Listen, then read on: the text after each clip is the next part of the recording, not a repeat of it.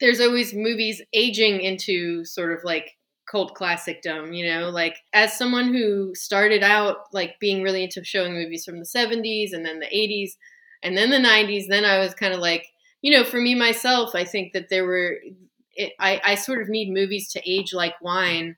So like now the vintage of the early 2000s is finally, fresh enough for me to be like, oh, this is good. Like let's go into this movie. So yeah, there's just always movies, there's always going to be something to kind of dig up.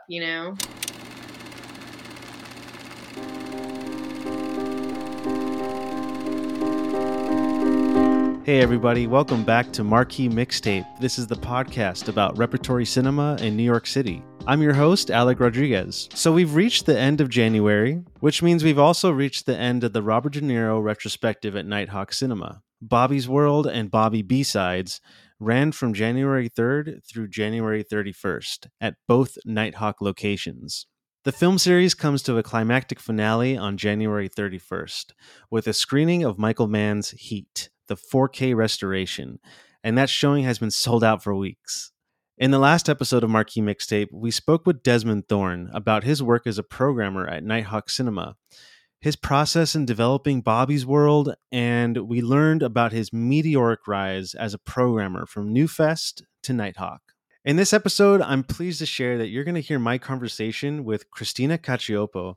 She's one of the directors of programming at Nitehawk, and she programmed the De Niro deep cuts in the Bobby B-Sides film series. Those selections were the Brian De Palma film Hi Mom, Angel Heart, Midnight Run, and The Fan. She's been a programmer in New York City for over 20 years at places like Ocularis, 92Y Tribeca, the Alamo Drafthouse downtown Brooklyn, and Nitehawk Cinema. I had a lovely time getting to learn about her career story, her signature style in programming, and plenty of behind-the-scenes insight into the work that goes into repertory programming. After my conversation with CRISTINA CACIOPPO, stick around for my reactions to Nitehawk Cinema's De Niro retrospective with my good friend Christine Gaddy. Christine and I each caught a few screenings from Bobby's World and Bobby B-Sides, and we discuss our experiences and takeaways from examining the selected works of Robert De Niro. Now here's my interview with Nitehawk Cinema's Director of Programming, CRISTINA CACIOPPO. Well, CRISTINA CACIOPPO, welcome to Marquee Mixtape. Thank you so much for being here. Yeah, thanks for inviting me. Yeah, it's so nice to finally meet you. I've been a huge fan of all the work that you've been doing on the repertory side at Nitehawk Cinema. I've always seen your name kind of float around. I'm like, oh, wow, this person seems really cool. So it's really awesome to finally meet you. Yeah, thank you. Yeah, and congratulations on the De Niro retrospective. We're kind of like in the final week at this point, the final week stretch, and I understand that you sort of like directly programmed the Bobby B-Sides part of it. Yeah, doing the De Niro series was Desmond Thorne, my colleague's idea. So he had kind of mapped out the huge portion of the series. And, I programmed this series that's ongoing. That's like our Monday nights in Prospect Park late rounds. Mm-hmm. And at one point last year, I had done a specific B-side series, which was highlighting, the lesser known movies of kind of the most celebrated actors. So when Desmond had that on the calendar, I was like, oh, well, I'll focus on some of the B-sides of De Niro for that month's late rounds.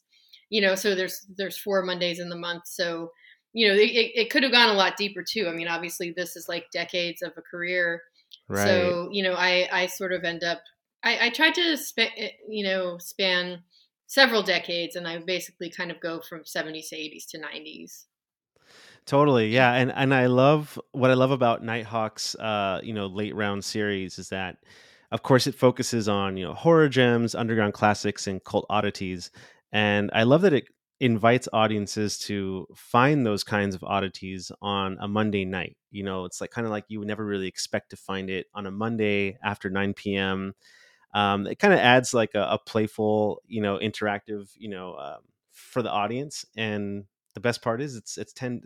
So, and sometimes it's on 35 millimeter too. So it's quite a bargain.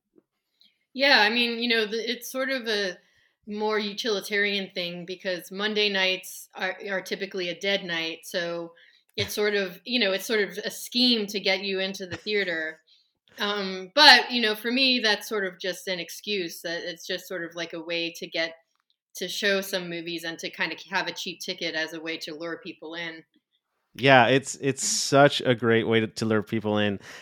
Did it click for you right away that you could maybe like dig up some De Niro films that fit the late round criteria? Yeah, I mean, I knew that there were plenty to choose from, and they didn't necessarily need to be horror. I don't think that anything in, that I've ended up with. I mean, it's some, like maybe Angel Heart and it is like kind of horror adjacent. But Mm, yeah, I knew that, De Niro's had such a career that there was definitely something that was going to work in there. right, right. Um, and so maybe you can kind of go behind, what made you choose these four specific selections. Can you first tell us what those movies were that are in the Bobby B sides? So we started with Hi Mom. And I'd say, that was sort of like to have an early look at like the beginning of De Niro, like before he Mm, was a name. And, and it's also De Palma early in his career. So I think the sort of marriage of those two and seeing what they did together, like this sort of like bohemian, like New York type of movie, I thought made a lot of sense to kind of, uh, just see the origins of people that would go on to make a lot of films and have a lot of success. Um, then Angel Heart, just a movie I really like, and I kind of wanted a reason to show it. And it is a different kind of character for him. And just sort of like a real kind of like icky movie. And I figured a lot of people maybe hadn't seen it. Then there's Midnight Run, which is a comedy, and that sort of switches it up a bit.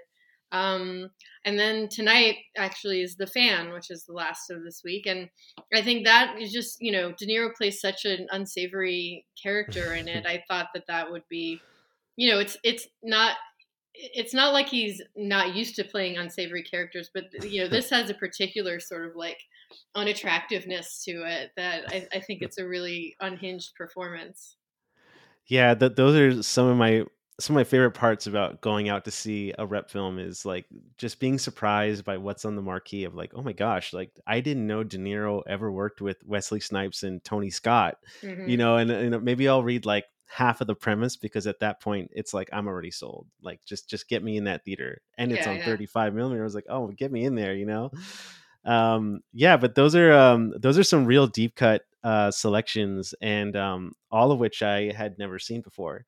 So I think I was most excited, in the entire series to watch Hi Mom, because I mean the title alone, it's like Hmm. what's happening, and Brian De Palma, and it's yeah, and then also you mentioned Angel Heart, and it's like what's so fun about this type of film series is it kind of lets at least for me, it kind of let me kind of examine, his career, but also, his friends and coworkers' careers too. Like when I saw Angel Heart, I was like, oh, that's interesting how him and Pacino both played like devil characters. You know what I mean? About Hmm. a decade apart from each other.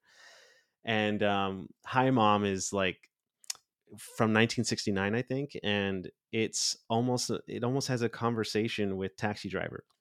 Hmm. And I never really realized like how many roles uh De Niro played that were like veteran roles, like Vietnam veteran roles, and I didn't Hmm. really realize how that kind of shaped his career, at least in the beginning. Hmm. So really interesting stuff. But I am very excited to see The Fan tonight, so that's something I'm looking forward to. Um, so, what is it like programming late round movies for audiences that have an appetite for 9 p.m. screenings on Mondays? How, Uh, how- do you usually work with like midnight screenings or just late round screenings in general? yeah, I mean, I guess, before I started at Nitehawk, I worked at Alamo Draft House, and one of the main series, the two series that I mean, I programmed everything there for Brooklyn. But there's a long standing tradition at Alamo for these Terror Tuesday and Weird Wednesday series, which Mm-mm. were traditionally, started in Austin years ago as a late night series, and again, it's the same idea where, the whole idea is that you're trying to get people in on off business nights, that's sort of the setup. But as a programmer, it just sort of gives you a lot of ability to play around with, the kinds of films.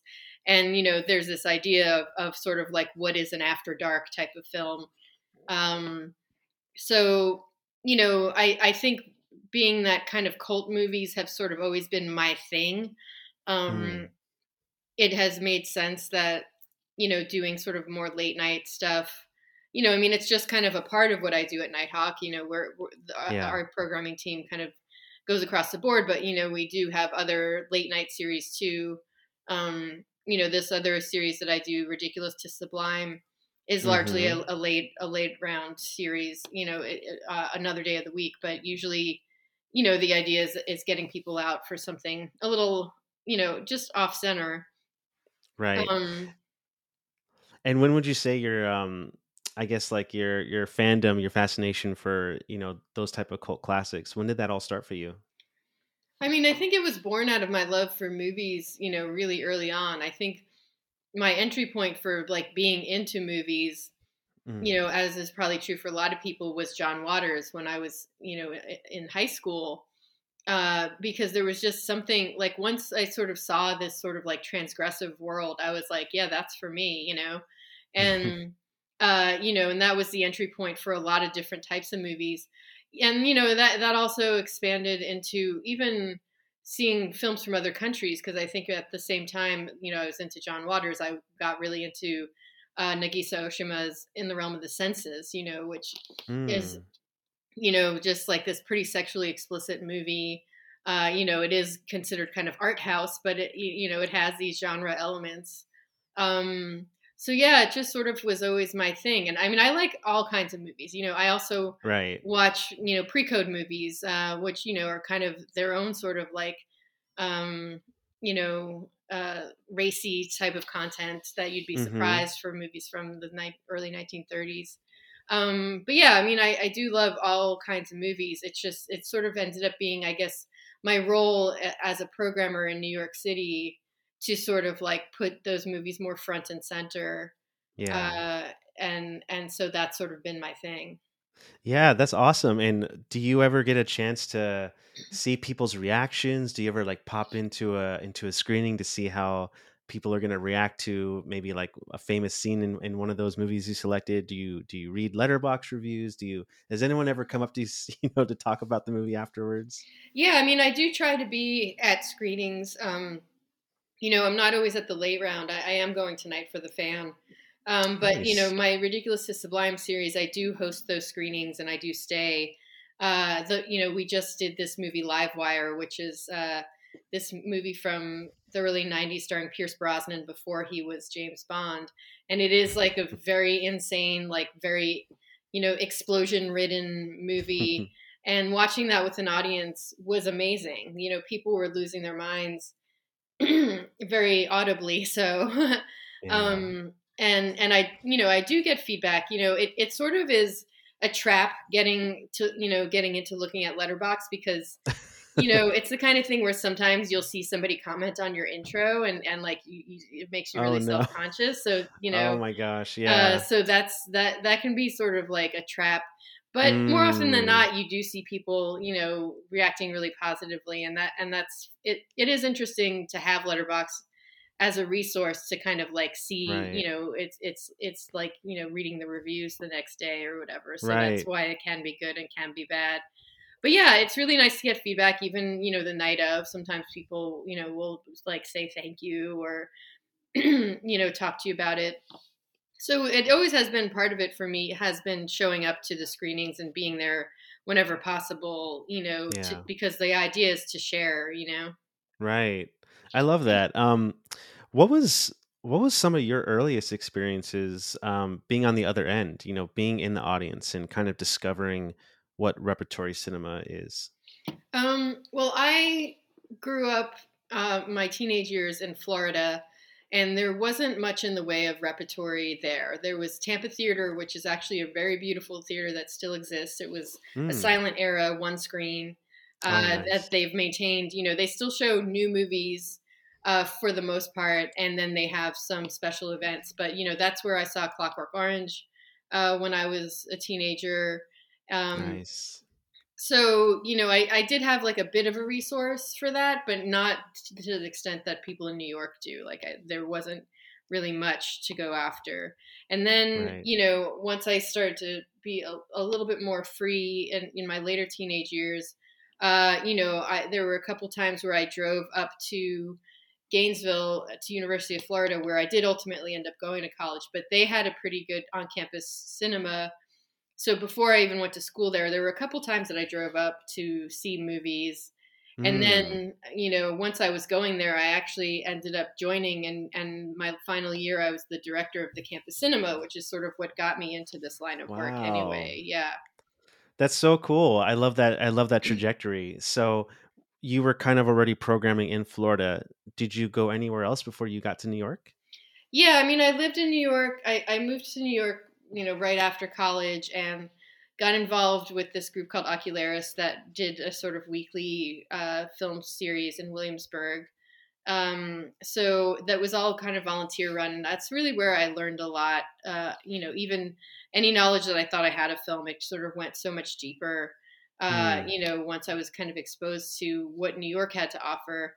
I lived in Boston for a little while too, where I worked with this women in film organization, and I organized some screenings through them that would be a lot of like short film stuff, and I would do it wherever I could. Like at like the library was a venue, a gallery was, or like an outdoor garden where Yeah. I somehow convinced people for no money to like set up screens and projectors to Wow. show movies. Yeah. So yeah, that's sort of where I've been. When I started working for Alamo, I went to Austin for a few months, so I did get to program some movies at the Alamo in Austin, and it was interesting to share movies with a really different audience. Like the audience in Austin is so Yeah. much different than New York. Totally. Yeah. And I mean, that must have been really cool. Once you had left Florida to kind of like meet other people that were doing stuff that was similar to you, right? Yeah, I mean, I think, as can and should happen for most people that move to New York, like you should show up and immediately realize you don't know shit, and then just kind of like start paying attention for a little while, like I think that was the important part for me was, it wasn't like, oh, I have ideas. First it was like, oh wait, let me look, let me see what's going on first before I act all cavalier about like what I know. Yeah. It was sort of like there was a lot to learn, and I was really happy to have New York as a resource for that. Nice. And I know you've been programming for over 20 years now. How much of that time has been programming in New York City? Most of it. I mean, um, you know, the days at Ocularis, like I was working on a sort of like locally made short series. And then I where I really sort of like earned my stripes was 92Y Tribeca, a venue that no Mm. longer exists but was part of the 92nd Street Y. Hmm. And they had opened this. I was there from the time they opened, which was 2008. And the venue space included a screening room as well as like a stage space and a gallery. um, and so I, basically kind of worked on the film program, and that's where I really got to know a lot of people that I still work with, uh, Mm. and did a lot of programs as a start there, and that's where people kind of started to know who I was. Yeah, and Yeah. that's amazing, by the way. And did you kind of at that time, did you have like a grasp of what like the repertory scene was like in the decades prior to you showing up? A little bit. I mean, I think that history gets lost a little bit, especially before there was the internet to kind of record everything. Right. So when it comes to programming, even now it's like some things get lost, like things I programmed at 92i Tribeca, like that website doesn't really exist anymore. Right. So I had more of an idea of what was going on, the years closer to, I mean, I first moved to New York in like the early 2000s or in Mhm. 2000. And, I was a pretty avid moviegoer from the start, so I think I had an idea. And that's why when 92i Tribeca opened, for me, I thought New York was rich with repertory offerings, but it Mm-hmm. felt a little bit more academic, and I wanted it to be a little bit more fun or a little bit more Yeah. edgy. And obviously a lot has changed since then, because that's there's a lot more young programmers in charge of you know even the more kind of like art house focused theaters. So Mm. you that's why you get like Film Society Lincoln Center showing Rocky 4 and stuff like that. Like that didn't Right. seem like it was going to be possible in the early 2000s. But Right. yeah, so that was sort of like originally what my sort of approach was. And you know there's still there's more and more venues that are doing kind of more like putting horror more front and center, but it's still kind of like on the margins a little bit. I see. Is that something that's kind of been like on your mind when you do your work over the years, like trying to get more eyes on that genre of film? Sort of. I think I used to be a little bit more obsessed with showing things that no one else had shown. And, Mm-hmm. it's just gotten to the point where there's so much competition, and there's only so many, especially when you're looking for film prints, like, All right. there's only, sometimes it seems like, well, how deep could you go? Or like, what else can be excavated? But there's always more. Um, Yeah, that's interesting you say that because it sounds like without anyone even saying it, for someone like me who kind of like follows a bunch of different theaters, even like outside of New York, you can just kind of see like the paper trail of a film print, right? mhm. It's like if Master and Commander, for example, screened on 35 at the New Bev Cinema, I'll kind of see that and be like, oh man, that would be so cool if it played here one day. And then it's like 2 or 3 months later, it found its way here, and maybe it stopped at the Music Box on the way in Chicago. And it's like, you can kind of get a sense of, there's a lot of places, just in the country, not just New York, that are probably vying for those prints. Yeah, and there are definitely times if I've shown something that I hear from a programmer in another city that's like, "Where'd you get that?" And I do the same thing too. If I see Yeah, something on someone's calendar, I'm like, "I've been looking for that for years. Where'd you get that?" right. That's cool. So, is there something like a network there between like I guess programmers and cinemas, where there's kind of like a you know what I mean, like a friendly network where it's like, hey, by the way, I've been looking for this print for 10 years. How Yeah, did I you mean, get that or whatever? there's a listserv that we use where people kind of write like, "Does anybody know where this is? Does anyone know who has the rights?" And there, it hasn't happened in a while, but there was also occasionally a sort of thing of like circuiting film prints. Like, let's say somebody was going to bring something in from overseas, and it was like, Mm-hmm. let's share the cost of shipping by, Oh you know, yeah, kind of circulating this across, to different cities. I love that. Yeah. So, um, yeah. And there is, it hasn't happened in a while, but Art House Convergence was a little thing for people to kind of meet up. It was, in Park City. It used to be kind of like pre Sundance. So I even Oh met some people in person, other programmers and stuff. So yeah, it is nice to kind of know people and have like a friendly relationship. And even with programmers in New York, like a lot of us know each other, and there's a sort of like, it's not competitive. It's like a friendly sort of, atmosphere for yeah. us. Oh, I'd love to hear that. That I've always just been so curious, because sometimes I can hear that it is, no matter what, it is going to be very competitive. But that's really cool that there is an alliance there between everyone. That's really sweet. Mhm. Um, so back to Bobby B sides. Quick question for you: How, when it comes to you drafting your picks for these four movies in the late rounds, you have Hi Mom, you have Angel Heart, Midnight Run, and The Fan. How do you approach, which one of these should be a celluloid screening and which one of these should be a DCP screening? I mean, sometimes it's about what's available. Okay. Hi Mom, I actually thought didn't have a print available and had a DCP. So I had originally kind of mapped it out to go with DCP and was told no DCP, there is a 35. And I was like, oh, great. Mm. And luckily it ended up being a reprint and it was in good shape because, you kind of Oh, don't assume that, especially for anything older. right. So yeah, with this, it really ended up being what was available. The fan also does not have a DCP, but I also, it being sort of like a glorious scope movie, I was happy to book a print of it. What do you Um, mean by that? By glory? Is that a term for something, or just in no, general it so has a glorious the scope? aspect ratio is CinemaScope, so it's the Mm-hmm. widest screen format. So being in our biggest theater, that sort of like is an amazing.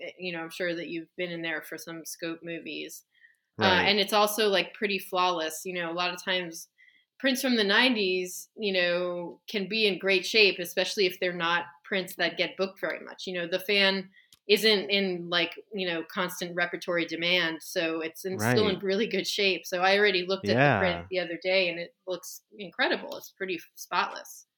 Oh, that's exciting. Yeah. Wow. So That's so yeah, so cool. the way that it kind of worked out, Angel Heart did have a DCP, and Midnight Run could have been film or DCP, but shipping prints is really, really expensive, so we do have to kind of pick and choose a little bit. Right. Um, So then I guess my follow-up to that is yeah, okay, so like when I watched Hi Mom, I was aware like okay, it's a 1969 film and I'm watching it on 35 and I was like I can't tell if this is the original release print or not. I And I mean, guess go on. go ahead, finish your thought. Oh, and so yeah, I was just curious, like, how often do you come across prints that are reprints, and like, and what is that process like? Like, do films get reprinted once every 10 years, every 20 years? Like, No, I just assume if there's, I prints just assume if it has scratches and pops, like, oh, this must be the original. print films rarely get reprinted, and basically this sort of general thinking is movies film prints that are from before 1982 will have fade, will have like almost inevitably any color film that was printed before 1982 is going to fade. Hmm. So uh, and if it wasn't reprinted and you're getting an original release print, it's going to look like shit. And we kind of don't book those. We try to Okay. avoid booking those. The rule for me has been if a movie has a Blu-ray and only a shitty print and it has a DCP, then I'm going to go with the DCP because I'm not going to show a shitty original release print just cuz it's film if it has a Blu-ray. If a movie, and this happens plenty of times, if a movie has never been restored, Yeah. I will show a shitty print, but I will be explicit about it. I'll be Yeah. like, this print is an original release print. It's not in great shape, but this is also the only way that you can see this movie. Yeah. I love that. I Yeah. love that. And you don't always know when there are reprints. Some distributors are straightforward and forthcoming about it, Yeah. and a lot of them won't let things out if they're in bad shape. Hmm. Um, so, but also a lot of times they won't necessarily tell you. Like they'll just be like, Oh, "Yeah, we, interesting. yeah, we have it." Everybody has a different Yeah. approach. Yeah. Yeah. Um, Yeah. but yeah, it's pretty rare for things to get reprinted. If Hi Mom was reprinted, it must have been for like an occasion, like maybe there was like a De Palma retrospective, and he was involved, and that Right. spurred a reprint. Um, Right. yeah, especially this day and age, like people are not making new film prints. It's pretty rare. When it happens, it's Right. it's a pretty deliberate decision. Yeah. But because it's so expensive and because DCP is so prevalent, it's rare that you're getting like now newly struck 35 millimeter.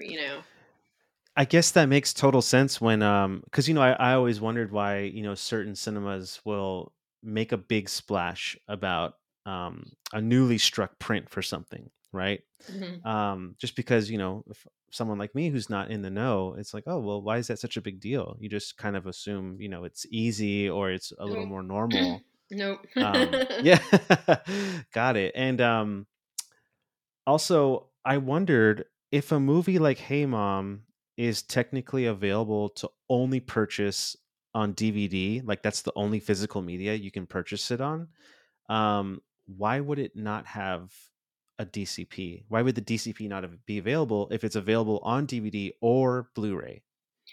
I mean, this also comes down to the distributors. If a Blu-ray exists, it is fairly easy for them to then just have a DCP available. But there is a quality control issue, and not everybody wants to do that. It probably would take minimal effort to just be like, okay, this Blu-ray exists now, let's make it DCP. But a lot of times, home video is done separately sometimes from the studio itself. So, like Vinegar Syndrome licenses things from major studios. So Mm-hmm. they might have done a scan and a Blu-ray of something. And, I think then they do give those materials over to the studio. It's up to the studio if they want to make that available as the DCP or not. And some will, Interesting. but not always, because there is still an extra step of effort and money and budget and stuff. Yeah, So I imagine that the studios are kind of doing an assessment of like, are enough people going to use this right. for us to like make the effort? And when you say use this, we're basically talking about, and I don't mean to like diminish this, but like an exported file that you would then kind of use to play on a digital projector. Yeah, I mean, I think the idea is, I mean, even in thinking of like 4K and stuff like that, the idea is that the DCP would still be better quality than a Blu-ray. So it's not, and I don't know, I'm not like a technical person. I Right. don't know, like, I do know that it's easier and easier these days to make DCP, but there are quality control issues. So it's not like you just like it might seem like you just throw it in the DCP-O-matic or whatever. But, if you have like living filmmakers, they might want to be involved and have, Right. like sign off or whatever. So it's more complicated than just Yeah. taking a Blu-ray file and making it a thing that's on a drive that a theater could then blow up, to screen size. Right. Right. Right. Um, and like you had said earlier, it is also just more affordable for a theater like Nitehawk to acquire a DCP. Is it a hard drive or is it like a file or These how days, does it? there's more and more direct downloads. You don't necessarily receive a drive, but again, everybody's different. A lot more people are converting to, just having direct like download access. So yeah, Okay. obviously, it's cheaper than film weighs about 60 pounds, a total of like, something that's like 5 to 7 reels.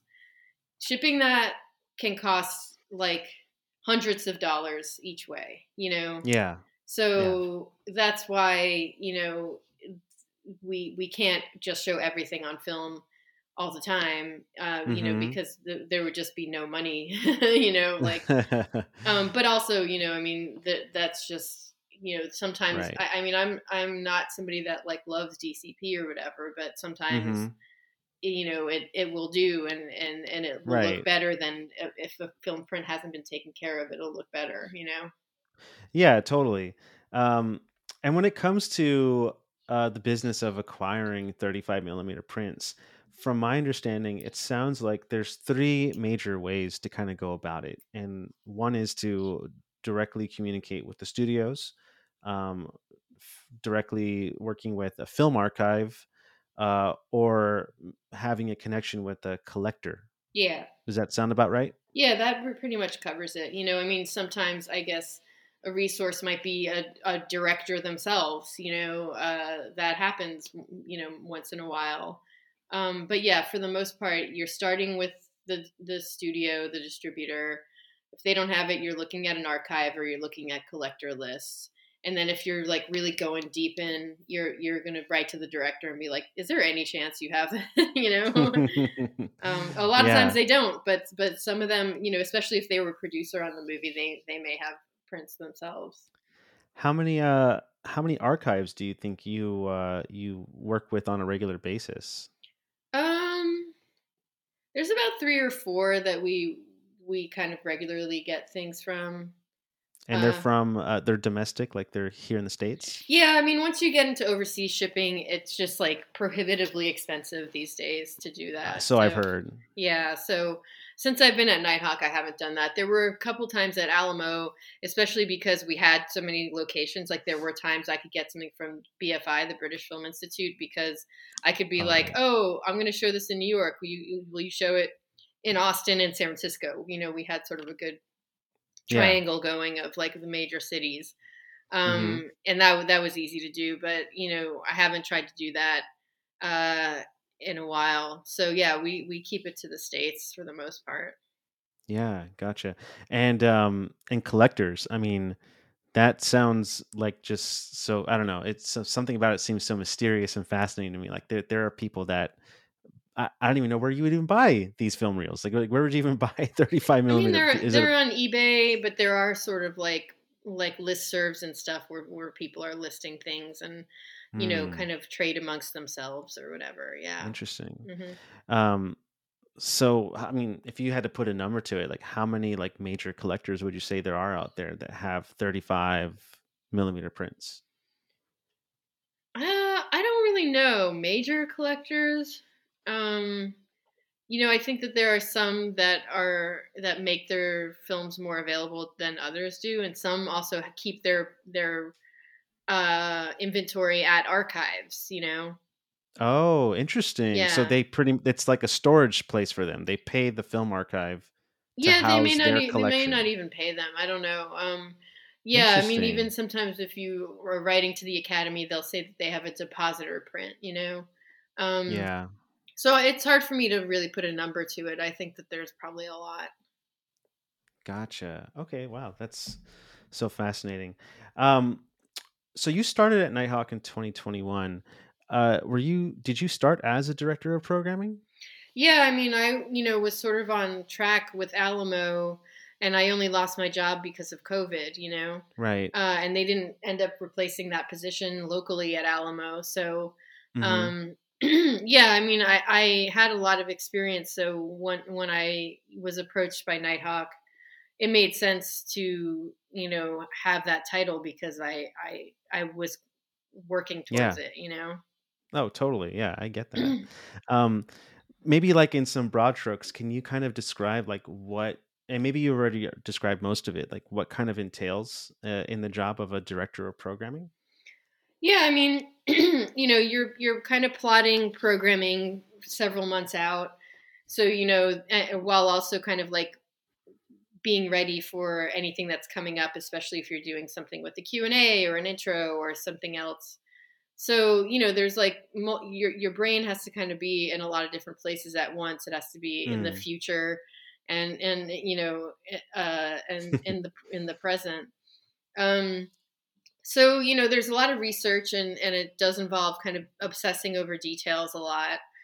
Mm. So, research is a major part of it because you're kind of looking for ideas, you're looking for who's out there, you're looking, Yeah. what if there are anniversaries coming up, if there are, Mm. filmmakers that maybe are local or accessible or want to do something. Right. And then yeah, you're thinking as much as possible how to sort of build an event around it. It's one thing to show movies, but it's another to sort of like make it more of a collective experience. And it doesn't always have to be that way, but it's nice when it is. Right.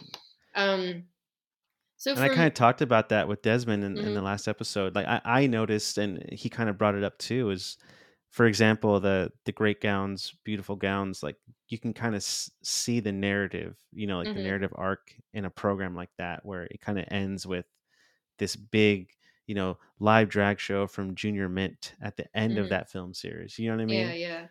And that's just something that I didn't really notice before with rep programming, Mhm. until recently, especially with what you all do at Nighthawk. So I think that's really really cool, and it kind of makes it does feel like an event. It's not like you're just going to see, something, whatever it is. Yeah, But yeah. Yeah, so it's kind of that, and then I mean, I just say it's the research is sort of the most important part of it. I think, and that's mm, the thing that maybe people don't think about when they're like, I want to be a programmer. I like movies, and like understand like how much research is involved and how much sort of like getting turned down or getting like, or not, or hitting a wall with like finding something, like how much that, Yeah. that sort of factors into it. And you have to kind of be ready for disappointment and to like Yeah. move forward, and to kind of know Right. that you never know when something like something may not work at a certain point. It doesn't mean that you can't several years later be like, wait, is it time for this yet? Yeah. So, I think that's like having sort of a long career and sort of seeing over the years, like movies that I've shown that maybe when I showed them in 2010, nobody showed up. Uh, you know, 10 years later, all of a sudden kind of being like, wait, there is an audience for this. It just took a Right. little while. Yeah, like you had to you had to give them a decade to find it, Hmm. right? Hmm. That's so cool. I love that. Um, so do you have like direct reports? Do you have like do you handle like the projectionist, for example? Like, is that something that you also have a hand in? I mean, we're kind of all more like a team, so it's not about being somebody's boss. Cool. It's more kind of collaborating, and we work with the projectionists. We're in close contact with them to make sure that they have the information of like receiving prints. We work with them to watch stuff in advance, to know what the conditions are of certain prints and Mm, stuff like that.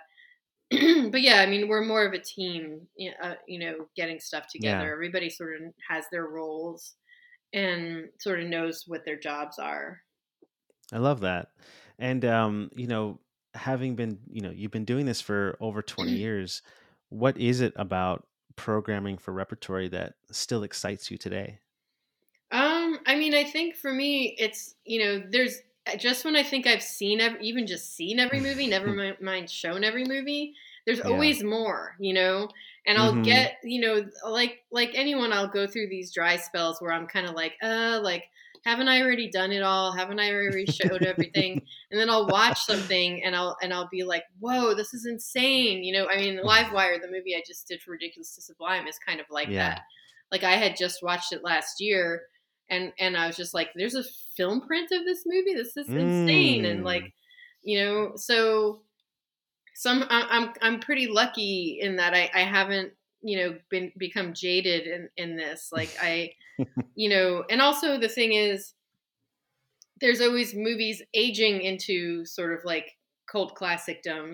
Like Right. it's kind of like, as someone who started out like being really into showing movies from the 70s and then the 80s and then the 90s, then I was kind of like, for me myself, I think that I sort of need movies to age like wine.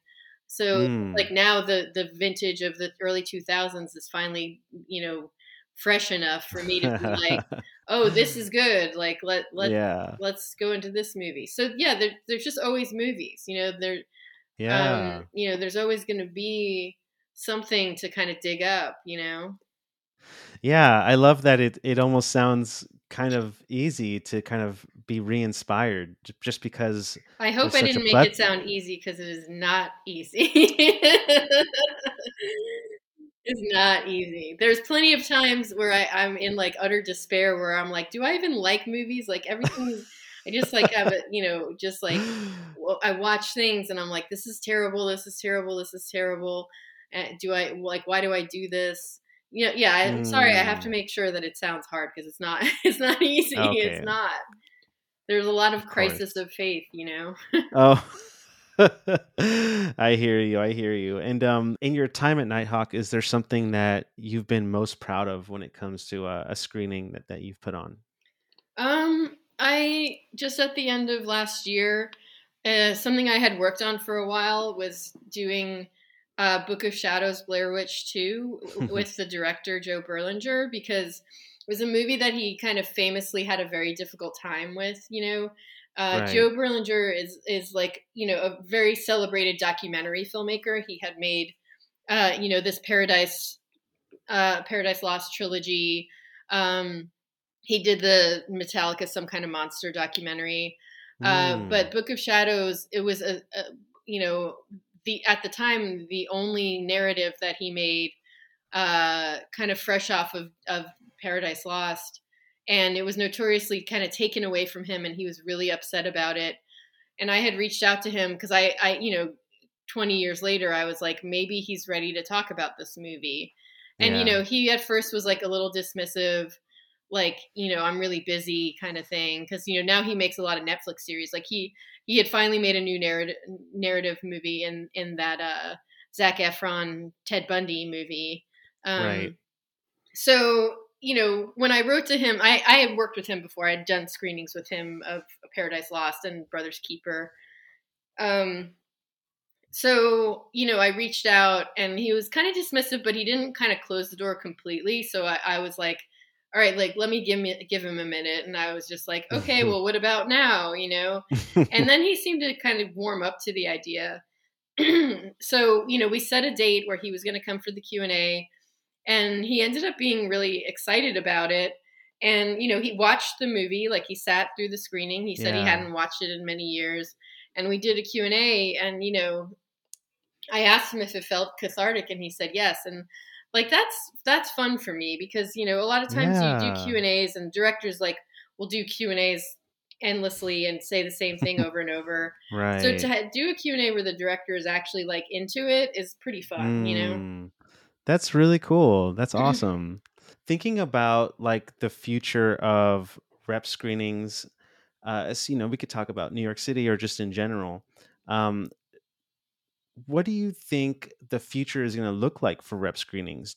I feel like, what I'm hearing from several of the interviews I've had on this show, is that there is kind of like a newfound appetite or resurgence, especially from younger audiences, for rep screenings. What does that make you think about, like, the future of rep screenings?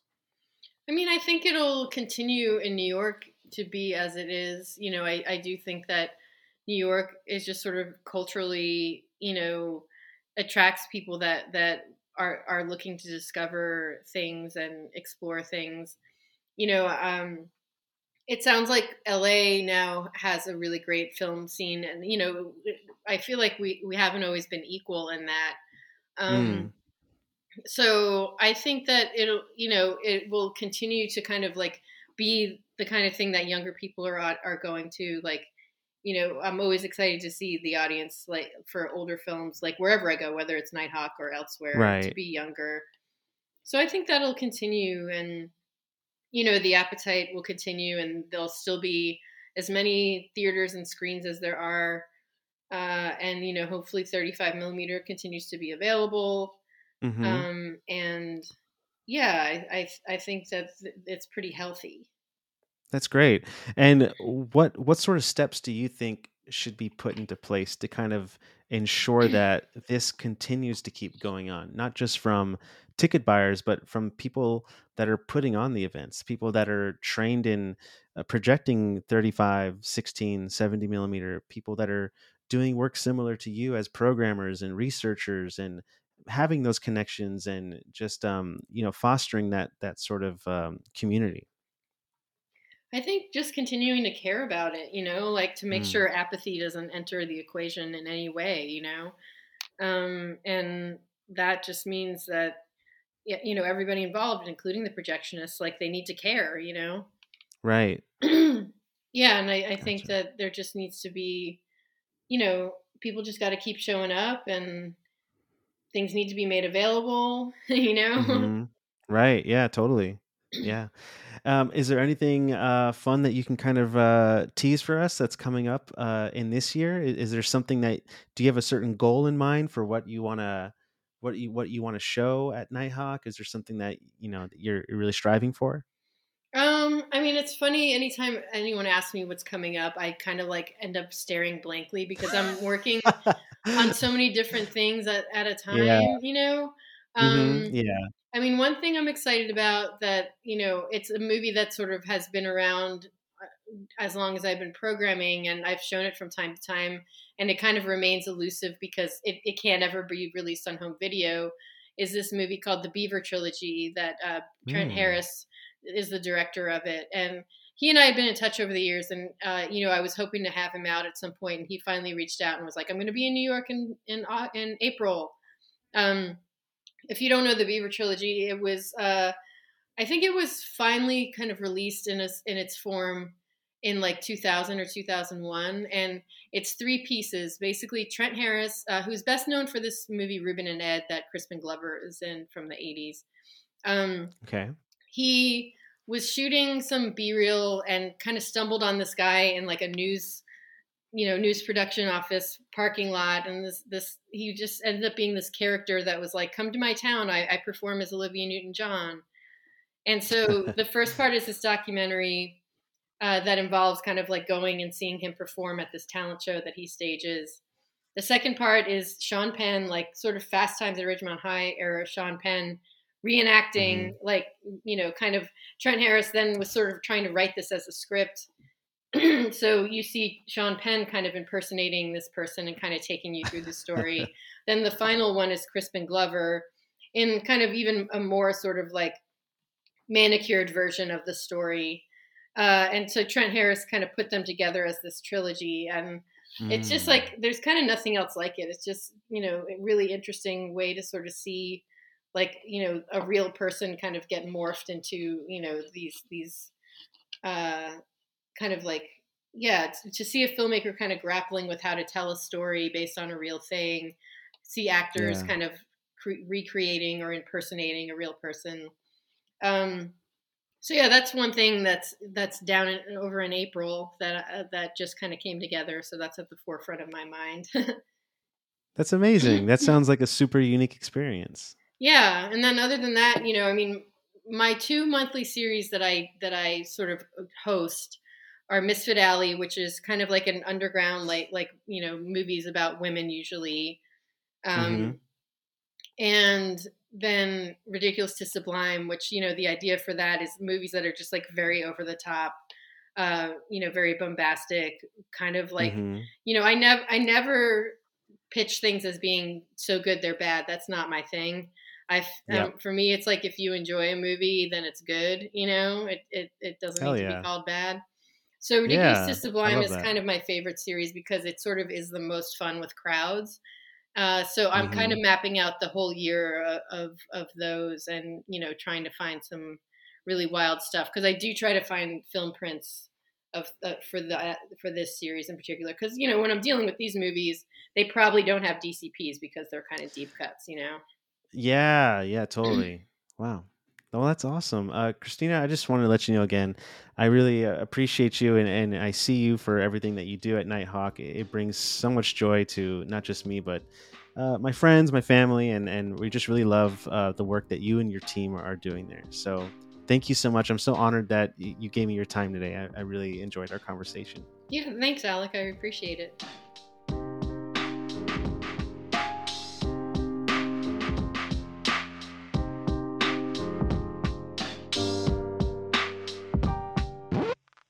All right, Christine, this is we have Christine Gotti on the show today. Thank you so much, Christine, for joining me for this reaction segment of the podcast. We're reacting to the Robert De Niro retrospective, Bobby's World and Bobby B-Sides at Nitehawk.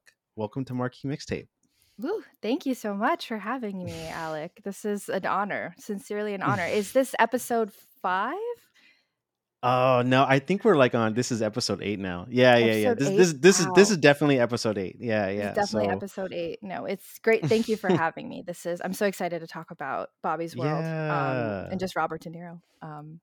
I know it's so easy. It's so easy to talk about Mr. Robert De Niro. He's been making movies for over 50 years, which is, I don't know. Those are things I don't really like consider. But like when this retrospective came around, I was like, oh my God, the man is like 80 years old now. He's 80 years old. Yeah. Yeah. He's been nominated again at the Oscars for Killers of the Flower Moon. And he's just like one of those figures that have like dominated like not just the movies but like home libraries too, like whether it was my own home or like my cousin's houses. De Niro was in at least one or two VHS tapes or DVDs, or you know what I mean, like he's like in the home, he's a household name. Yeah, I mean, he is someone that is just so versatile. Like he does everything. And also I feel like him particularly as a person, in the projects that he has been, a part of, like these Mm-hmm. movies are just so like they range from just like comedy, like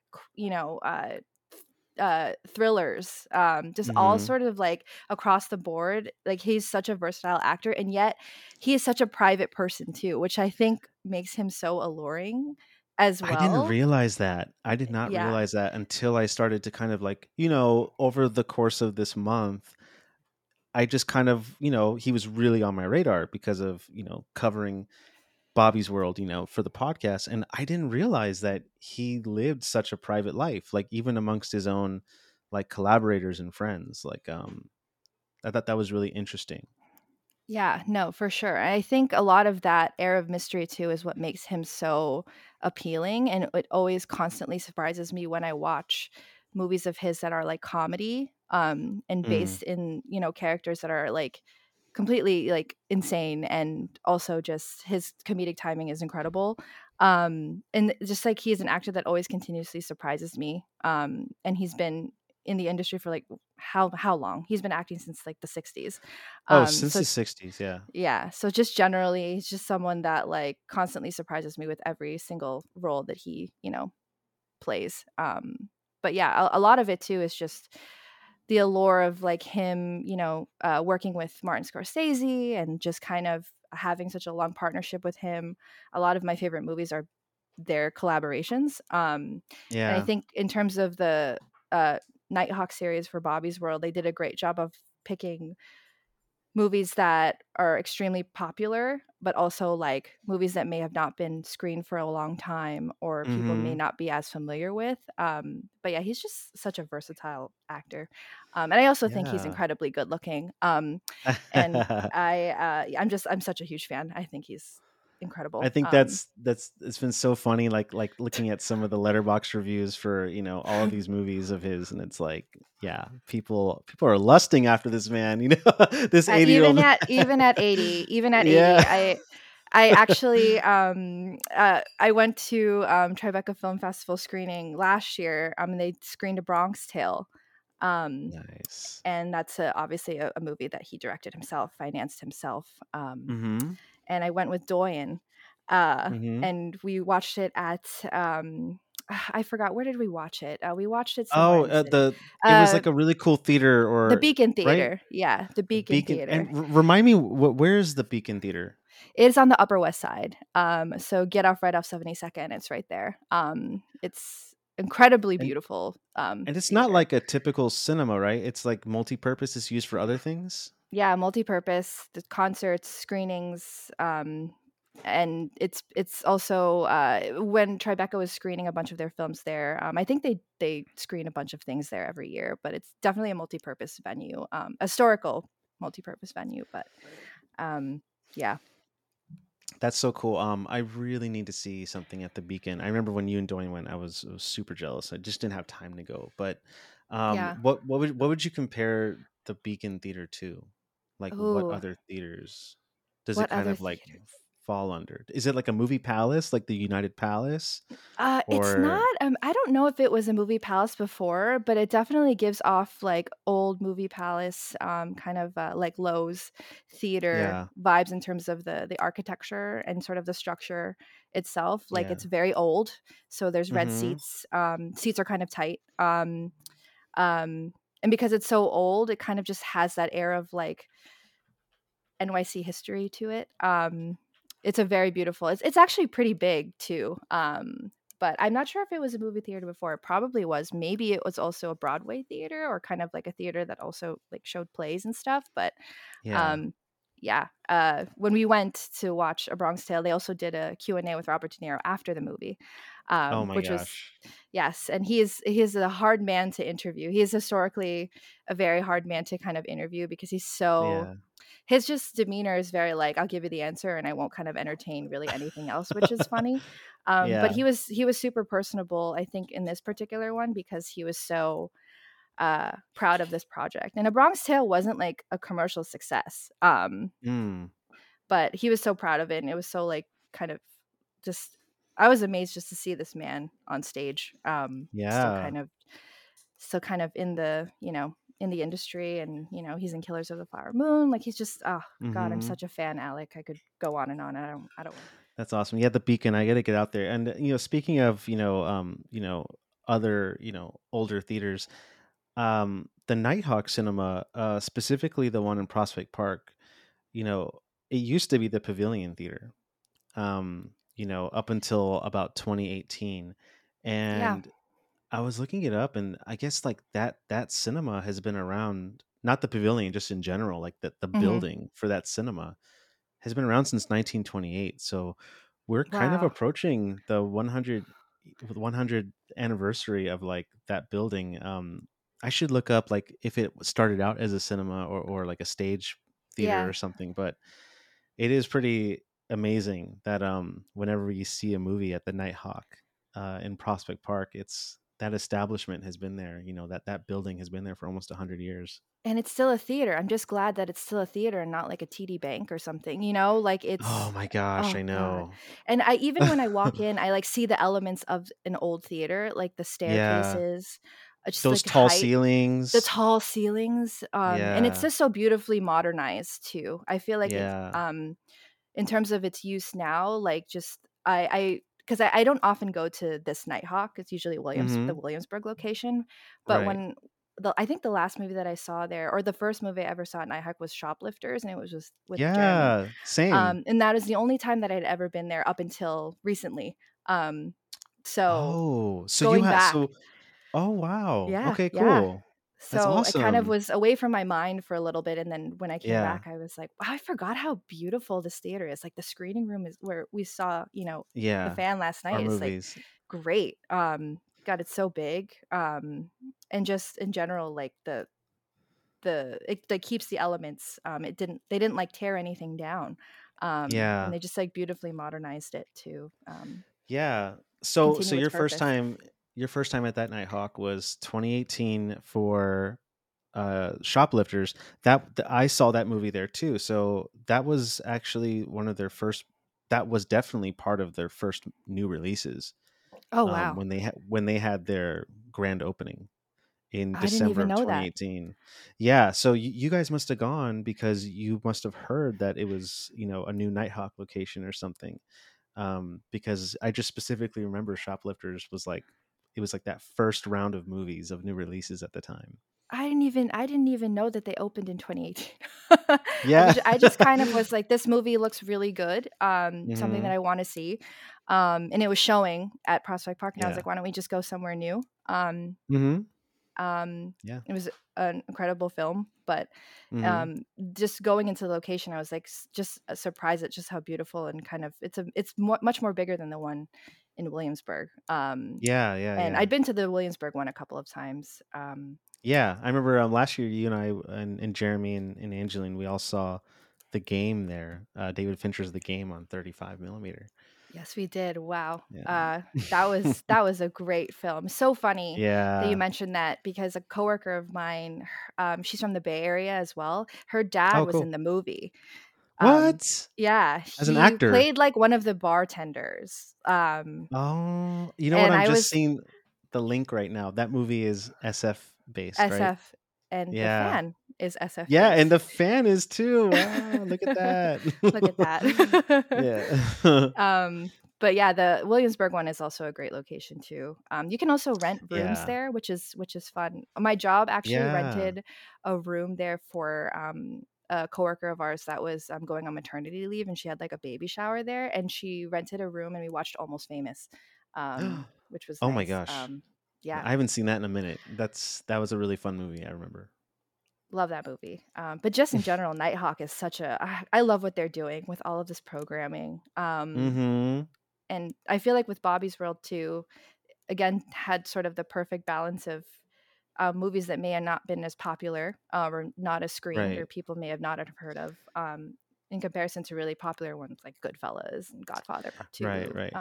Yeah, Yeah, I'll go down the list of what they played this month, So it yeah. all started January 3rd, and the last screening is actually tomorrow. So this is what they played for Bobby's World and Bobby's B-sides. They played The Godfather Part 2 on 35 millimeter, Goodfellas on 35, High Yep. Mom on 35, Cape Fear on 35, Mean Streets on 35, Angel Heart, Casino on 35, Taxi Driver on 35, The King of Comedy, Midnight Run, Analyze This, Jackie Brown on 35, Raging Bull, its 4K restoration, The Fan on 35. Tonight they're playing The Deer Hunter on 35, and tomorrow the climactic ending. And I just love the way they create this narrative in the programming. It all ends with Heat, the 4K restoration at Nitehawk Williamsburg. Oh, that's so cool. I wish oh God, I wish I could watch it, honestly. It's that one sold out really fast. I I remember did when the see that tickets went up. I checked, and it Yeah, was I seats were know. taken, and I was disappointed, but it's okay. Yeah.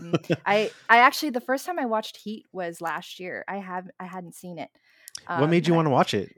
I think I just was like perusing through again, like his filmography, and Jeremy Yeah. had seen Heat before, and he had always recommended it to me, and I Hmm. didn't actually sit down and take the time to like proactively like watch it.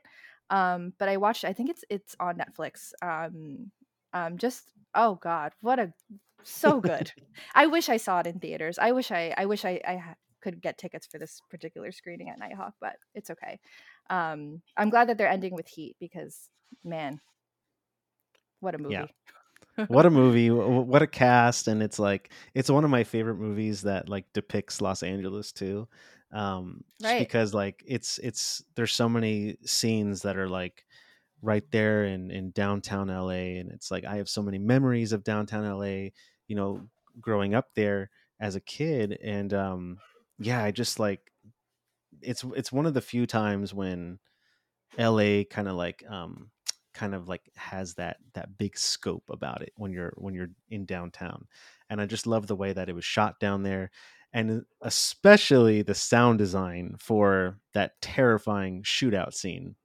Oh my, it was so extensive. If I could talk Yeah, about that, extensive. Yeah. so extensive. The from start to finish.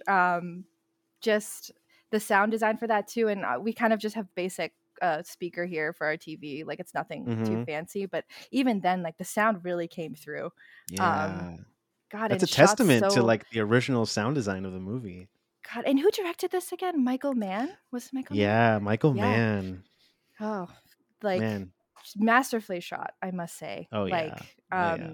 and the diner scene too is Oh man. incredible between Pacino and De Niro. Just Yeah, so yeah, magnetic to like to so see those magnetic. two figures, you know, like sharing the same frame, right? Just a single frame of Yep. them two like locking eyes, like Yeah. oh man, And there was so like awesome. improv mixed in there as well, I think. I was like reading I about didn't know it, and that. I was like, man, you're talking about the two greatest living actors of cinema, just like in this scene. Like it's just like like masterful acting, I think. But just in That general, Heat is oh yeah. what a film. Yeah. So what was your first De Niro movie? Do you remember like what was your introduction to Robert De Niro? My first De Niro movie, if we're talking very first, Yeah, like I think it was when do you remember Goodfellas. meeting him? I think it Yeah? was Goodfellas. Yeah, and I was a child. Oh. I should not have been watching that as a child. But my dad is a huge movie buff too. Yeah. He actually rented it from. So I grew up in Queens, in Mhm. Elmhurst, Queens, and there was a video rental store. That was not Blockbuster. It was actually Filipino owned. And my Nice. dad knew like the employees. He had like a Mhm. rapport with them, super friendly. Yep. And he would just rent tapes from there, movies What of was it all called? different kinds. It was called Jeffily. um yeah, Nice. I think it's spelled Jeffili. But it was just a small video store in Elmhurst, Queens, and my dad would go there, and he rented Goodfellas. And he just like rented all different kinds of movies. he Which didn't really format are care we too much about. talking? VHS, We're DVD? talking VHS. We're talking, yep, Oh, this was like a VHS. proper Yeah, video rental store. video rental store. It's like, Blockbuster, just kind of all of those video rental, that era of like you would Yeah, but go this was in. Jeffily. This was Jeffily. This was like a small Yeah. business.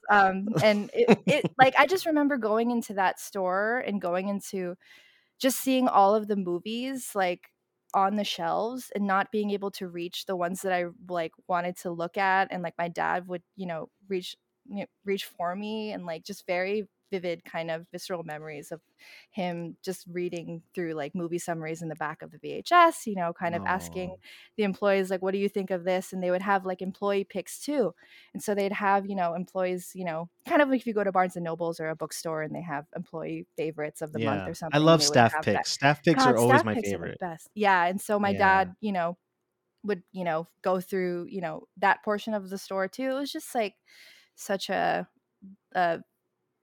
place for me that like sparks so many memories, and I think sort of where it like begins my love of like film. And so my dad also was like, he never really like held back on the kind of movies that he would rent, so they'd be kind of violent. So I like saw Scarface Yeah. when I was 7. uh Nice. I and so Goodfellas, an extremely violent movie, Oh in terms yeah. of just the depictions and like the scenes. And I was like 8 years old, I think, when I saw that. So that was sort of like my first foray into, I guess, Robert De Niro. And I wasn't really fully aware of him as an actor, but just as in terms of the first film I'd ever seen of him in it, that Yeah. was the first. So I'm glad that was So like my first movie. yeah, so basically whenever you had seen like, other De Niro films after that, you probably must have been like, "Oh, that's the guy from Goodfellas." Yeah, that's the guy from Goodfellas. Exactly. Yeah, yeah, yeah. Yeah. That's so And then funny. I That's so recognized funny. the name Martin Scorsese at like age 8, like, because I would always like read the back of, the movie summaries, and you'd see sort of the credits at the end of like directed Yeah, by, produced by, starring, so that right. was, um yeah, just sort of my first film, which I'm really glad that it was Goodfellas. Yeah. What an entrance into the world of Robert De Niro. It's so funny. I remember Analyze This and Meet the Parents. They kind of came out within, 3 Yeah, years of each other. It was like it was 1999 for Analyze This, and it was something like 2001 or something like that for Meet the Parents. And yeah, I mean, that to me was an explosive introduction to an actor who, like, my parents and my, all the adults in the family, they had an adoration for him. Like, they yeah, took us to go see these movies. They were excited to rent these movies, or to purchase and own these movies. yeah, And I just thought they were funny movies, right? But right. I didn't realize that, like, like my the adults in the family they had been longtime fans of, this funny guy. I thought he was a funny guy. And I he's love like, that so our both of our experience vastly different. Like I watched Goodfellas, and which yeah, is, he's funny in that too, in like obviously an ironic kind of sense, but then it's like Analyze This, where it's like he's full on like yeah. his comedic chops like are Oh my fully gosh. demonstrated in that movie. But it's so funny how like Yeah, you got comedy De Niro and I kind of got yeah. Mafia, mafia De violent Niro, mob boss violent, De Niro, like exactly. murderer De Niro. Yeah, Right. but it's so amazing. How, somebody like De Niro can have, can, be a master of, all of those different types of roles, being such a master at being a comedic actor, and then of course being, a dramatic actor. Rewatching, so, kind of like watching some of these films from the Bobby's World series again. I didn't realize that, a lot of his early career was kind of defined by playing Vietnam veterans. You know what I mean? Like, I just Yep. something I didn't really think about, because I hadn't watched those movies, from the 70s, his movies from the 70s. I haven't watched those movies since I was in high school. Like, I remember learning about film in high school and being like, oh, I gotta go watch these classics that everyone talks about. So having Bobby's World at Nighthawk was a really great opportunity to kind of like, revisit those movies that I Yeah. really just saw one time, you know? Hmm. So getting to see Taxi Driver, you know, on the big screen on 35 millimeter, I Oh, took Andrew to that one, which was really great. what did you Um, think? What did you think of this revisitation of Whew, Taxi man, Driver? it was absolutely chilling. Because you know, after 15 years, like I don't remember every detail about it. It's not a movie I really thought about. Hmm. Um, and yeah, dude, Taxi Driver was a chilling experience. Just because I thought a lot about incel culture in general. You know what I mean? Yeah. And Hmm. people that are mentally ill folks. It's a shocking movie. It's a shocking, jarring movie. And Yeah, I can imagine yeah. at the time when it was released how it probably was extremely controversial just in terms of characterization. I mean, it's I also can't even extremely imagine. violent. Jodie Foster Yeah, also was like 12 years old in that movie, I think. She wasn't yeah, even a yeah, teenager, so just so many elements of it being like incredibly controversial, like yeah, for the time. And you're revisiting this too, like now. Um, and yeah, you're probably like there's so many like new things you've probably discovered since probably your first viewing of the movie. Um, yeah. 1,000%. Yeah. It's a movie that simultaneously feels like a warning, yeah. to kind of Mhm. like to society in general, to Mhm. like not leave people on the wayside, and not to ignore things like mental illness and you know yeah, I don't know, because yeah, in that sense it felt like this is a warning of what could happen, and in the movie Mhm. it's like he spends so much time preparing to do the worst thing imaginable, which is a public assassination, you know what I mean? Yeah. and and he ends up not doing it, and does something else that's terrible. He still commits another violent act, and ends up saving Jodie Foster, but then it's like the media, ironically is like painting him as like a city hero, and it's like, oh my Yeah. god, like guys, like like this is crazy, like this is like a weird sick cycle, you know what I mean? Like who knows, if he's gonna snap again, you know what I mean? Yeah. So in that sense, it feels almost cynical or nihilistic, but at the same time Yeah. it could be seen as a warning sign, Yeah. so it was very chilling to revisit that, but I'm glad I did. And it was also really cool to like see a movie like Taxi Driver that is so undeniably a New York City movie. To be able to Mhm. see that in New York That's City one of was my really cool favorite too.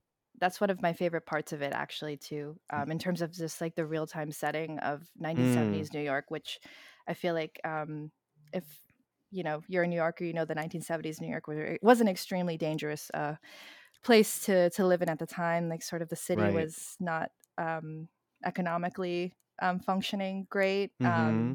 There's a lot of violence, which also as I love New York City history. So whenever I watch Taxi Driver and I see sort of him driving through Times Square with whatever Times Yeah. Square used to look like, Yeah. All those in marquees, the all triple those X marquees. marquees, yeah, exactly. It just is so it's such a jarring thing to see, I think. Yeah. Uh, and just in general, the setting of the movie too, I think just plays so well into uh, Travis Bickle's just diminishing psyche. Yeah. So I just think that in terms of both the setting, the way that it's also shot, the soundtrack, the score.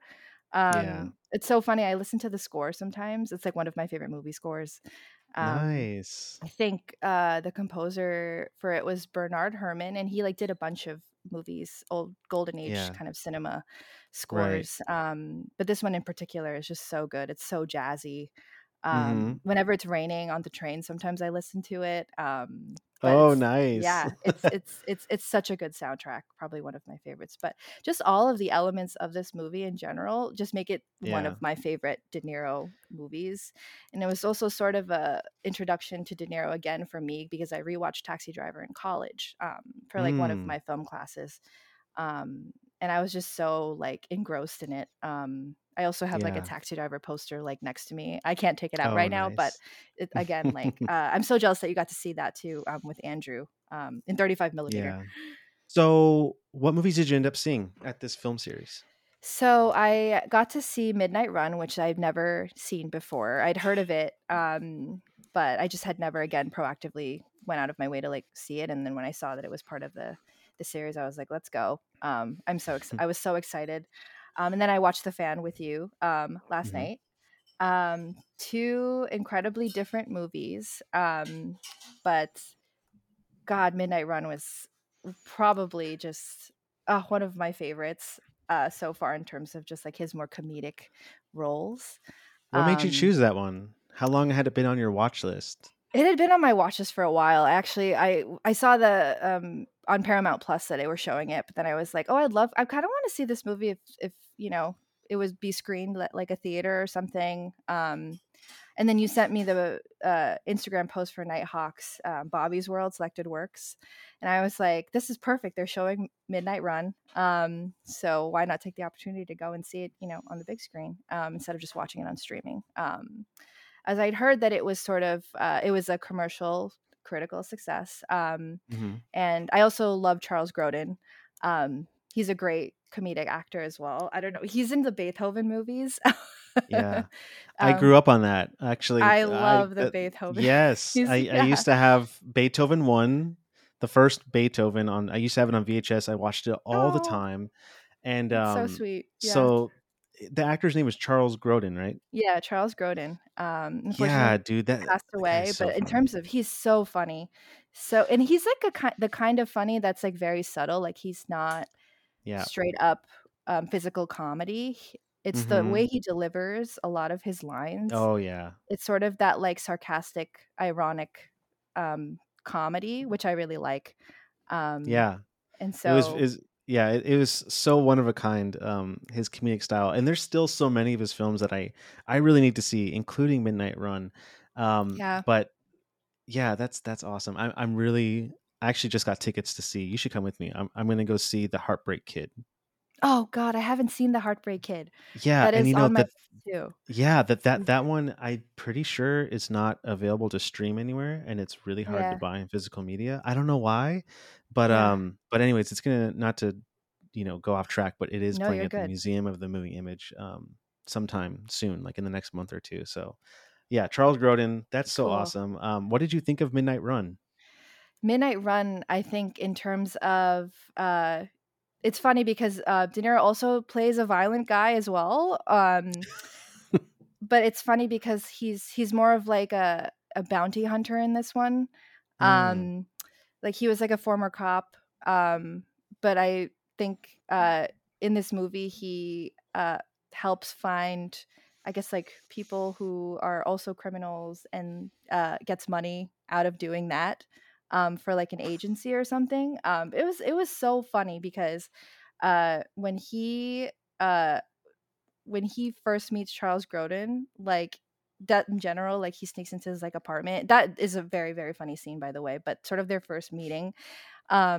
And I don't want to give anything away, but Charles Grodin has a fear of something in this movie, and Robert De Niro doesn't believe him.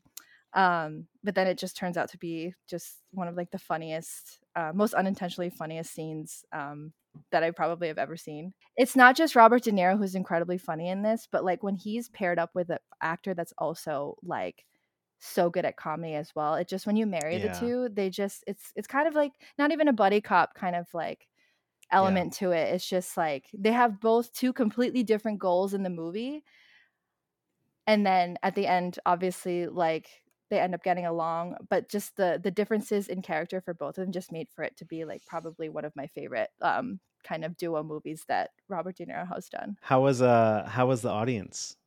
The audience was cracking up. It actually wasn't a full screening, like it wasn't like a full house. Mhm. Um, but there were scenes in the movie in particular, which I also read were also improv by Robert De Niro as well, where I feel like got the most laughs. And it's usually when Robert De Niro is like incessantly screaming on the phone about doing something, killing this person, and yelling at the phone at another person, and it's just, God, it's just like a whole like conglomerate of Robert De Niro yelling and being funny. And also panicking and having just a shared sense of just like, I have so much animosity towards Charles Grodin right now. He's so irritating, but I also can't help but love the man too. Like he just like balances that so well. Yeah. Um, but I'm so excited. I rented this on my TV, so I'm really excited to check this out soon. oh, you rented it? Yeah, since I couldn't get around to seeing it, I was like, I gotta watch this. This is my time. I gotta I see this know. movie. It's been on my watch list for so long. I love both those actors, and so yeah, I look forward to watching it soon. But that's so funny. Um, yeah, he definitely has like he's a violent, he has played so many violent roles. You know what I mean? Yeah, Even and in like his in comedy. right, and analyze this too. So he's also a violent man, but Yeah. he seeks therapy because he has anxiety. Like, how crazy is that plot? So sounds like a real crowd pleaser to watch like on the big screen, you know? It is, and then obviously, like too, when you're like watching it at home, I feel like if I watched it at home, I probably would have laughed a little less. But because I was in a room full of people who were laughing at the same things I was, I just the environment just kind of Yeah. just led into just like hysterical laughing. Like I was dying. Yeah, I do love seeing a movie, like going to see like a rep screening for a movie that I've never seen, Yeah, but the audience is so into it. It's like, this is one of their favorite movies, or like this is something they've seen a million times, but you know what I mean, that they want to yeah. see it on the big hmm screen. Yeah, and it's so So nice fun. to laugh with a crowd. Like I saw King of Comedy as well, a screening of King of Comedy, and it was This month. also not this month. It was when did I watch it? Probably like a year or two ago. Hmm. Where did we watch King of Comedy? Metrograph. Yeah, Oh, so gotcha. I watched King of Comedy at Metrograph, and it was also a pretty full house too. Hmm. And again, it's like him being a crazy kind of stalker, Rupert Pumpkin. And it's so funny I because the still need to fan. see that one too. You haven't seen King of Comedy? I know that Oh my gosh, you're I gonna know. love it. It's one of my favorites, Alec. Like I can't express enough I can't how wait. I want to rewatch it too. So if they show it again Yeah. sometime, I'd love to join you. That's one Um, I'm always looking for, like on the big screen too. I feel like that one there's people always turn up for that one. yeah. But hopefully you'll be able to watch it soon because I really Hmm. want to hear what you think about that. It's so funny Yeah. too because he plays a stalker in that movie and also a Hmm. stalker in The Fan, which is another movie Oh that yeah, man. yeah. The Fan, yeah, that was a crazy one. We saw that one last night, and I think I was mostly excited at the fact that it was, mid '90s De Niro with like Wesley Snipes, and Yeah, directed by Tony Scott. Like I love Tony Scott, and most of the Tony Scott films I saw were like from the late '90s yeah, through the time he passed in like the early 2010s. So there's still a lot of Tony Scott films from the '80s and the '90s I hadn't seen. This one I didn't even know existed, so I was like super down to go see this, and really excited that it would be screened on 35 millimeter too.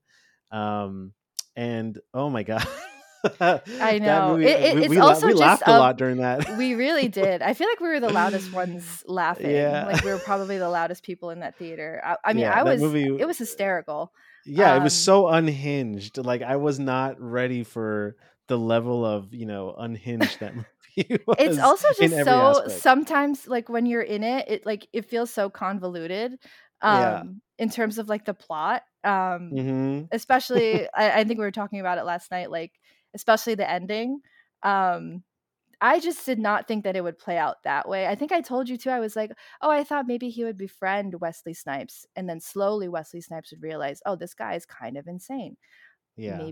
Maybe I need to back off." Because that was sort of what the trailer was giving. I did watch the trailer on YouTube because I'd never heard of The Fan. Um, and I was like, "Oh, this movie is where Robert De Niro probably just slowly devolves into, someone that just becomes gradually obsessed with Wesley Snipes." But then the movie kind of just like picks up on it like right away. Um, and he just, I don't want to spoil it for people who will actually, Yeah, yeah, listen to yeah. this, but Right. he really went from crazy throughout the whole thing. Like there wasn't even any Hmm. devolvement. It was like Yeah. right from the start of the movie, when he's driving in that big van of his towards the The end SF where Giants fan. the SF Giants fan towards the end where a particular scene happens at a baseball game. Mm-hmm. And it didn't really need to end like that, but it did. Oh my gosh. Yeah. What a wild movie. A That was a lot wild of movie fun. of rolling. I never heard so much Rolling Stones Oh my god. and That Nine Inch soundtrack was Nails. great. Yeah, I Yeah, soundtrack to was combine great too. those two. God, I was like, wow, Tony Scott really just utilized so much music in this film. Yeah. To for both, I think, comedic effect too. I think it's sort of again like ironically funny because like, Mm-hmm. oh, he's like obsessed with baseball and the Rolling Stones. And we don't what's interesting too is that we don't learn too much about his character's background either. Like there Yeah. are no flashbacks or there's no Yeah. like He was just kind of always like this crazy fan, you this know? crazy fan, and you kind of don't know where he comes from. You just know that he's a dad. Yeah. He is divorced from his wife. I think Yeah. he's divorced He's a from his bad wife dad there. He's a too. bad, terrible dad, Yeah. terrible worker. Um, Yeah. Yeah. He like, um his father like and started extremely that rude. business. Yeah. So rude. And I was laughing at the part too where he's at the baseball game with his son. Mm-hmm. And it's so interesting too because sometimes when it's a scene between like a dad and a son and they're at a baseball game, obviously like they're getting along, like they have a certain there's like a certain chemistry that's going on there, and then like Yeah. throughout the scene it's just like his son looking at him like he's completely asinine, like, and he's also worried about his dad too. Like you could totally see his face as they're watching the game, and Robert De Niro is like, screaming at Bobby, and he's Yeah. like telling people in the back who are telling him to sit down to like shut up, that like his son is like, this guy needs to calm down, like, dad, Yeah. please. But yeah, definitely just I had never ever experienced a Robert De Niro film in this way, or just Yeah. sort of unhinged from start to finish. What was funny is that like, at first I thought that, and then as the movie went on, I was like, wow, this is actually a role that is like cousins with, Taxi Driver. You know what I Yeah, mean? yeah. Because you know what I mean? It's almost as if like the fan is the way I said, Taxi Driver is kind of like a warning. The fan is also a warning for like Oh, right. toxic fanboy culture. You know what I mean? I Like, know, right? And it's like toxic fanboy culture, and also just like uh this is what happens when a stalker ends up integrating themselves into someone's life. yeah, And obviously like he goes about it in the most like, again, insane way. yeah, But it's just like an interesting kind of just lens to look through when mm-hmm, you're talking about people's sort of obsessive tendencies and how that sort of like devolves into danger and yeah, violence. And it's funny that like sort of a lot of his like roles like this one, like again you'll see King of Comedy soon, but you'll kind of see like, a lot of mm-hmm, the similarities in between like obsessive tendencies and stalker tendencies, and just sort of devolve into these kinds of just insane yeah, violent situations. But it speaks to, again, the mental health of a lot of these characters, and I never realized that too, like sort of thematically, like these are the kinds of characters that he plays yeah, in certain yeah. films. Exactly. I mean Yeah, that's what I love about retrospectives in general, right? yeah, I haven't really gone this deep like on a retrospective before, so this was a really fun experience to like really use the film series Bobby's World and Bobby B-Sides as like a kind of like a case study in a sense of just like really diving into this one actor and the roles that he chose to play and how those roles kind of like shaped his career, over 50 plus yeah. years of making movies. So yeah, watching all these movies, I can kind of see those thematic ties, and I just thought that was really interesting. That was the fun part of kind of participating in a retrospective. Hmm. You definitely, for me at least, I mean, I think for both of us, we took away, a lot of, new information, new findings, from De Niro. Yeah, Um, we saw the fan in 35 millimeter. And last year we saw the game on 35 millimeter. is there anything about seeing a movie at a cinema on any type of celluloid film, whether it's 70 millimeter, 35 millimeter, 16 millimeter? Is there Yeah. anything that stands out for you? Anything that you appreciate about that? Yeah, I feel like there's such vast differences, obviously. And I think um, the color is so much more vivid. Mm. There's just a certain way that 35 millimeter looks, especially for the fan. And it's also because it's Tony Scott. He kind of has all these crazy shots, overhead Mm-hmm. shots, especially like at the baseball game. And at the during like the baseball scenes in particular, just the Mm-hmm. color feels so rich, and it feels sort of visceral in a way, like you could touch it. Mm-hmm. And that's something that I particularly saw when I was watching when we were watching The Fan last night. And I did notice some sort of like breakage or like sort of scratches throughout some of the scenes, kind of like especially with 35 millimeter or in film in general, like Mm-hmm. sometimes when it's uh I can't describe it. It's like the material seems scratchy, but also Yeah, very yeah, rich yeah. at the same time. So it feels Yeah. very raw, Yeah. in a sense where like digital feels very streamlined and kind of perfection or like Mm-hmm. perfected in a way. So I Right. definitely like I definitely see like so many of the vast differences between like celluloid film versus like digital. Um, but in terms of the fan, I think um, watching it on 35 millimeter definitely also changed the way that the way it felt, changed the way that I viewed it, because it felt modern, but also Mm. of the time, but it also just Right. felt like so much more rich in color. Yeah. Um, and obviously Tony Scott has, you know, his way of shooting things. Oh my Um, gosh. So yeah, kinetic. Like there's so so much like kinetic and frenetic. It feels like yeah. chaotic in a way. Like Yeah. Oh, absolutely. the camera isn't necessarily shaky. And the Yeah. cinematography isn't necessarily shaky, but he uses a lot of cuts, a lot of tilts, a lot Yeah. of like kind of zoom ins Mm-hmm. as well. And so when he combines all of that, it just feels, it feels like you're in Robert De Niro's world or in his mind. Yeah, that's Um, a great way to put it. yeah, I don't know. It definitely. I feel like if I didn't see this film in 35 millimeter, I probably would have had a different, a vastly different experience, I think. Yeah, it Um, was also I was really happy that they screened it in the Nitehawk Prospect Park's larger auditoriums. yeah, Um just I don't know, there's something about the scope of that movie. Just seeing certain shots that are like close-ups, especially on yeah, Wesley Snipes, those close-ups on Wesley yeah. Snipes, like he just had such a presence, Such a presence. on the big screen, like his face, his eyes, that it just like it looks so good, like on that big screen, and on 35 millimeter. Man, Yeah, that guy was such a movie star. I really love seeing Wesley Snipes in movies. yeah. But yeah, I agree I with love you. the past tense use of was. Well, I know. I haven't seen him in a I movie in a I minute, but know. Same here. he's Same still a movie here. star.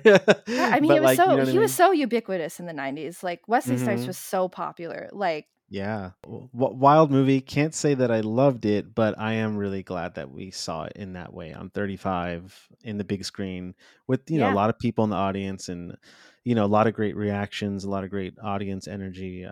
That's probably the best way I could have seen this movie. yeah. Um, so now that we've gotten to the end of this month, the end of this De Niro retrospective, is there any one thing, if there's one thing that you can kind of take away from it, was there anything that you learned, or I guess what is, the biggest takeaway from you when it The comes to one, this De Niro retrospective?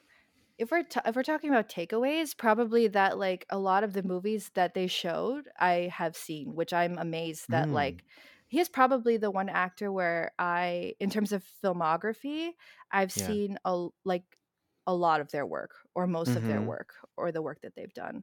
And it surprised me too because I still haven't seen Mean Streets, so I didn't get a chance to watch that. I also didn't get a chance to watch Jackie Brown, which I'm really bummed about missing. But just realizing that his vast filmography, there's like so much to discover still, and there's still so much to watch. Because I feel like The Fan doesn't feel necessarily like a De Niro deep cut, but it's just like a movie that like one I had never, had heard of. Yeah. And again, like I can do so much research on the man, but then there's always going to be a movie that I haven't seen yet, or a critically acclaimed performance that I haven't seen yet. Yeah. And so just like I'm always like so looking forward to discovering even more of his work.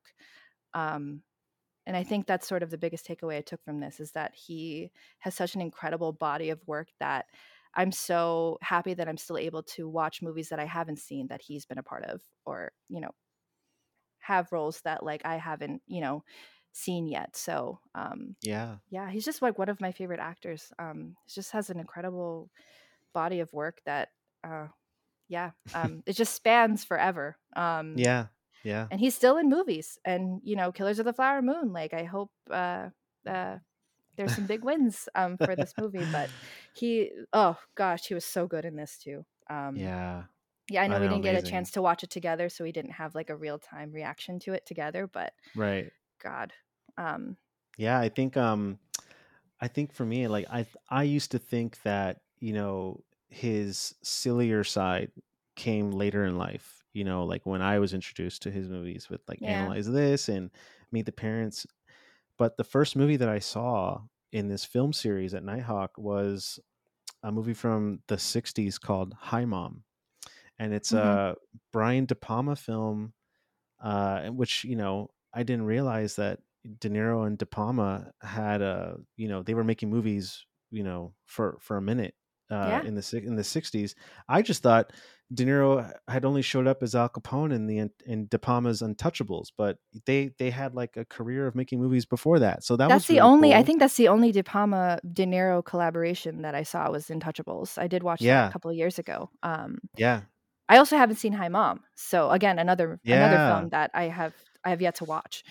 And you know, Hi Mom being the first one that I saw, I was just so surprised at like this this quirky version of, like, you know, a 20-year-old De Niro. Mhm. He had such a quirkiness to him that was, you know, that made the audience laugh, made me laugh and, you know, kind of smirk, or and that really surprised me because I just didn't realize that that was such a major, you know, side to him. Such a major part of De Niro as the performer. Is he has such a quirky, silly side to him. And you know, that even comes out in the movies that aren't comedies, you know, movies like The Mhm. Fan. When we saw Yeah. The Fan, like we were laughing our ass off because he has that looniness to him. You know what I mean? Yeah. That it comes out in Cape Fear, and obviously it came out in Midnight Run, like you said. But there is that's always been part of him, you know, even since he was a 20-year-old. So that for me was such a neat takeaway. Yeah. You It know, always it always feels like he's like unintentionally funny too. Like yeah, he's not someone that does a lot of physical comedy, or just like someone that doesn't like utilize physical comedy in the same way as like I don't know other um, comedic actors do, like Jim Carrey. You yeah, know, yeah, it's just like his body language, like the way that he carries himself. Like he does that yeah. so much in Midnight Run. Mm-hmm. There's a scene particularly that I remember. Feel free to cut this out if you want to. But he's talking in a phone booth and he's talking with the guy who's like demanding to know where Charles Grodin is. Like, you haven't brought him there yet. Like, we're looking for him now. Like, you have to be here now. And Robert De Niro he's not playing an evil man in this Mm-hmm. movie. Like, he's this sort of an anti-hero in a way. But he's like, you know, telling this guy like, um, you know, I'm gonna kill him. I'm gonna bury his body in a swamp. And a lot of expletives are said. And Yeah. Giles Grodin is looking at him like, you're gonna do that to me. And then Robert De Niro's like, I'm not. He does a gesture like, I'm not gonna do that. But it was so funny. Like just like the way that he just delivers all of those lines, and the way that his just like body, like it's not supposed to be crazy funny. Like it's so subtle, but it's just like sort of these little things that he does. He's just like so charismatic and so good at doing it. Yeah. um but yeah, just like he's just like someone that is so versatile. I know I said this before. And he just always continuously surprises me, Yeah. even in sort of like maybe his not most acclaimed roles, like The Mm-hmm. Intern or like New Year's Day, you know, like sort of Yeah. Yeah. his Yeah. more like I guess like recent stuff. Mm-hmm. But yeah, I'm so happy to like have like watched two films from this series, just like Yeah. genuinely. And I wish I could have seen more. Like I haven't seen Cape Fear yet. Mm-hmm. Um, And other movies that I mentioned that I hadn't seen yet, but again, like I'm just like excited to be able to like still discover movies of his. That's exactly what Yeah. I was going to say, was that, like, for a person that's made movies for over 50 years, I'm just so excited that I can really take my time, getting to these blind spots that I have, that are left in, all the decades, that he's made movies in. Um, but yeah, Yeah. amazing film series. So fun to kind of, do this deep dive into De Niro. Yeah. And Christine, this was so fun. I had fun watching The Fan with you, and thank you so much for being here with me today. Oh, thank you, Alec. Oh gosh, this is like the first time I've ever done something like this, but I'm so glad that it's about a subject that like I'm let's say passionate about. So funny to say passionate about Robert De Niro, but just like I'm such a fan.